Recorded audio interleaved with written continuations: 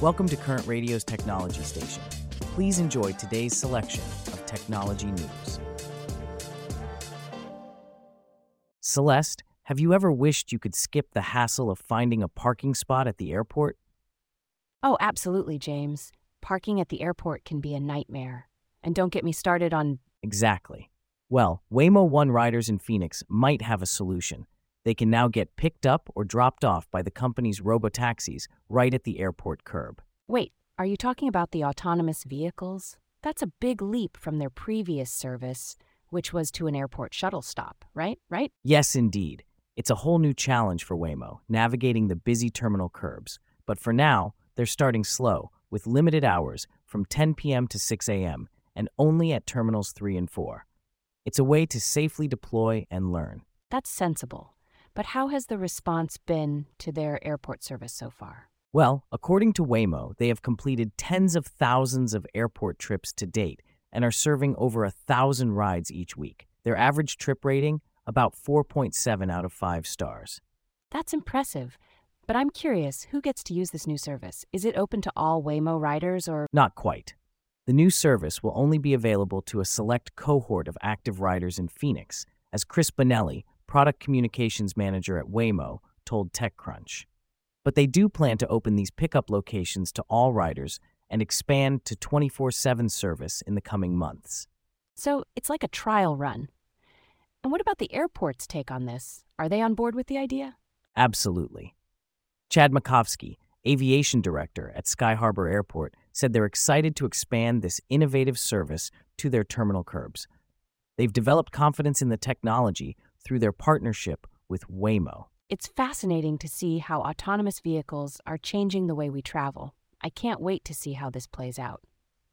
Indeed, Celeste, the future of travel is here, and it's driverless. Speaking of technological advancements, let's shift gears from autonomous vehicles to artificial intelligence. Imagine a world where AI is not just smarter than humans, but also controlled by us. Well, there's a team at OpenAI that's working on just that. Let's dive into it. So in the midst of all the drama around Sam Altman's exit and return to OpenAI, there's this team, the Superalignment team, that's been quietly working on how to control AI that's smarter than humans. Can you imagine that, Celeste?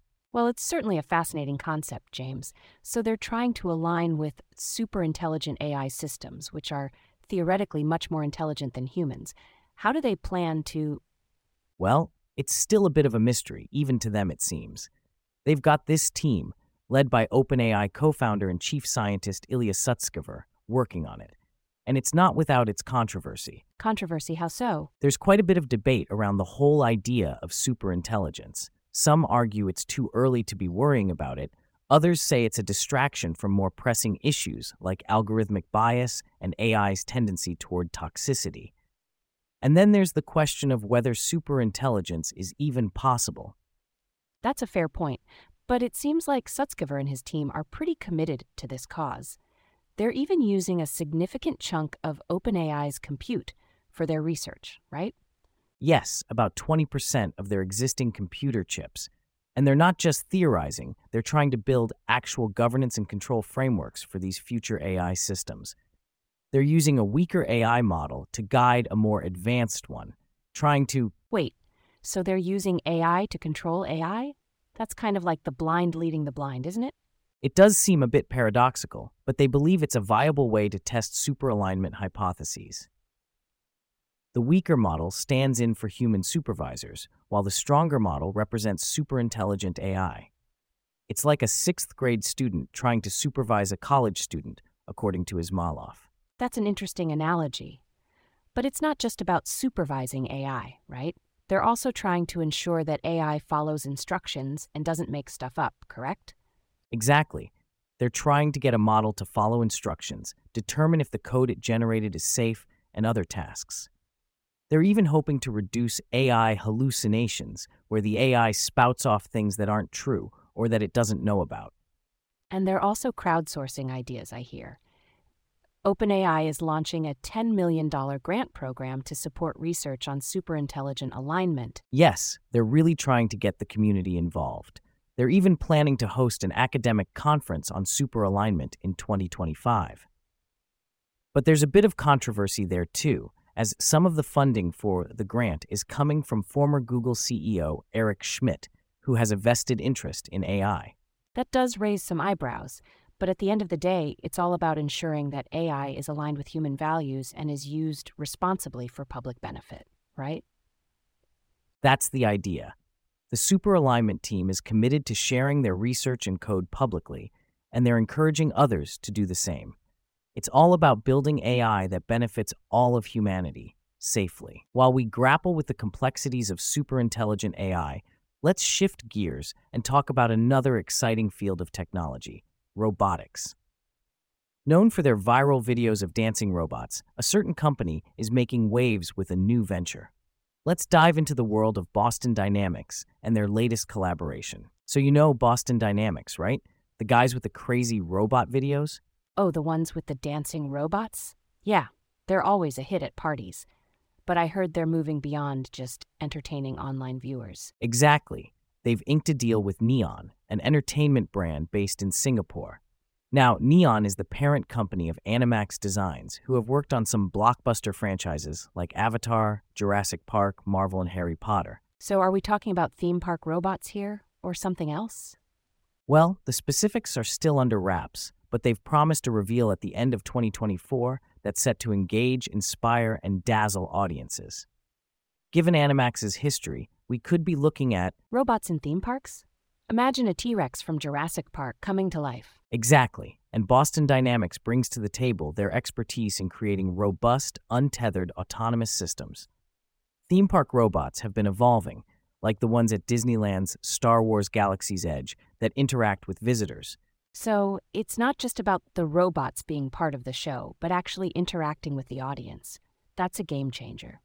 Absolutely. Boston Dynamics Chief Strategy Officer, Mark Thierman, expressed excitement about the collaboration.